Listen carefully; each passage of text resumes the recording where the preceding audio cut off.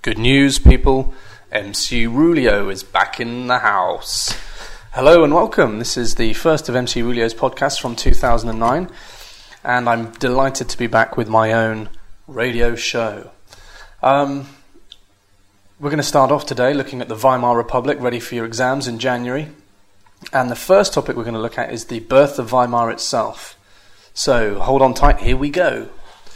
Hopefully you remember that Weimar was born out of the First World War. The Kaiser had abdicated on the 9th of November 1918, and immediately Ebert and the new democratic government took over the next day, although they hadn't yet been voted in. And the first thing they did was the next day they surrendered on the 11th of November 1918 and officially stopped fighting in World War I, allowing the Allies to win. Now, this was hugely significant because the Kaiser had not announced any bad news during the war, always focusing on the positive, trying to use the media for propaganda purposes. And so when the German people found out that they'd been defeated, well, they were immediately suspicious. Who is to blame for this? And they were looking for someone to blame. And this is where the stab in the back myth comes from, the Dolchstoß, as it became known. German people bitter about the defeat, looking for someone to blame. They couldn't blame the Kaiser, he'd gone. And so people put two and two together and came up with three.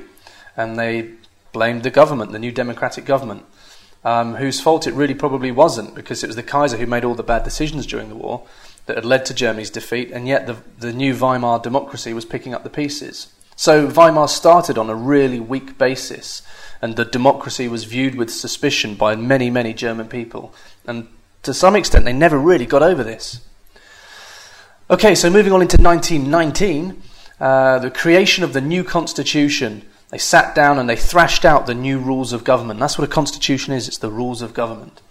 And I'll give you a little run through the basic elements of Germany's new constitution. Okay, so Germany was split into local government and national government, a bit like the USA in as much as it's made up of states, but they come together to make a country.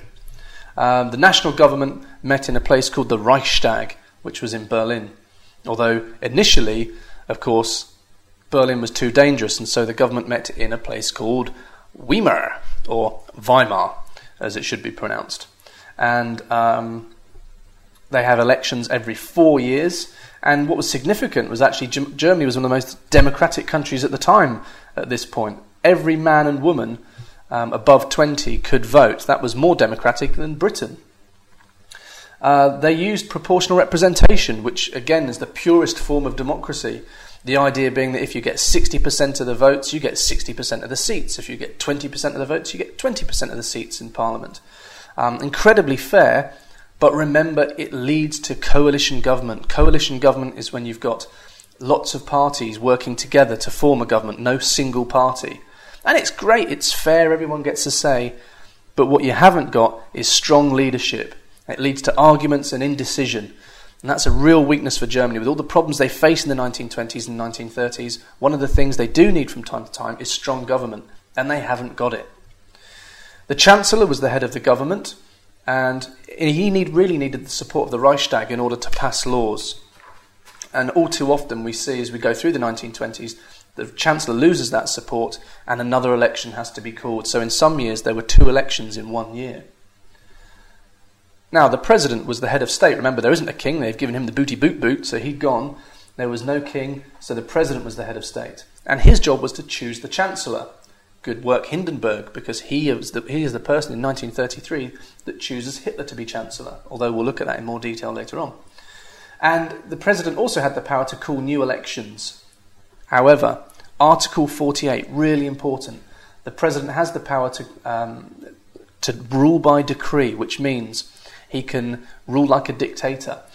If he thinks there's an emergency, he can claim these special emergency powers and he can pass pretty much whatever law he wants.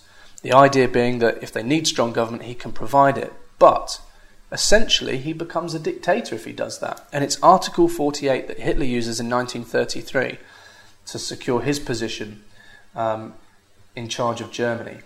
Okay, and one last little fact. Don't forget our first president of Weimar Germany, everyone's favourite Sesame Street character, Ernie.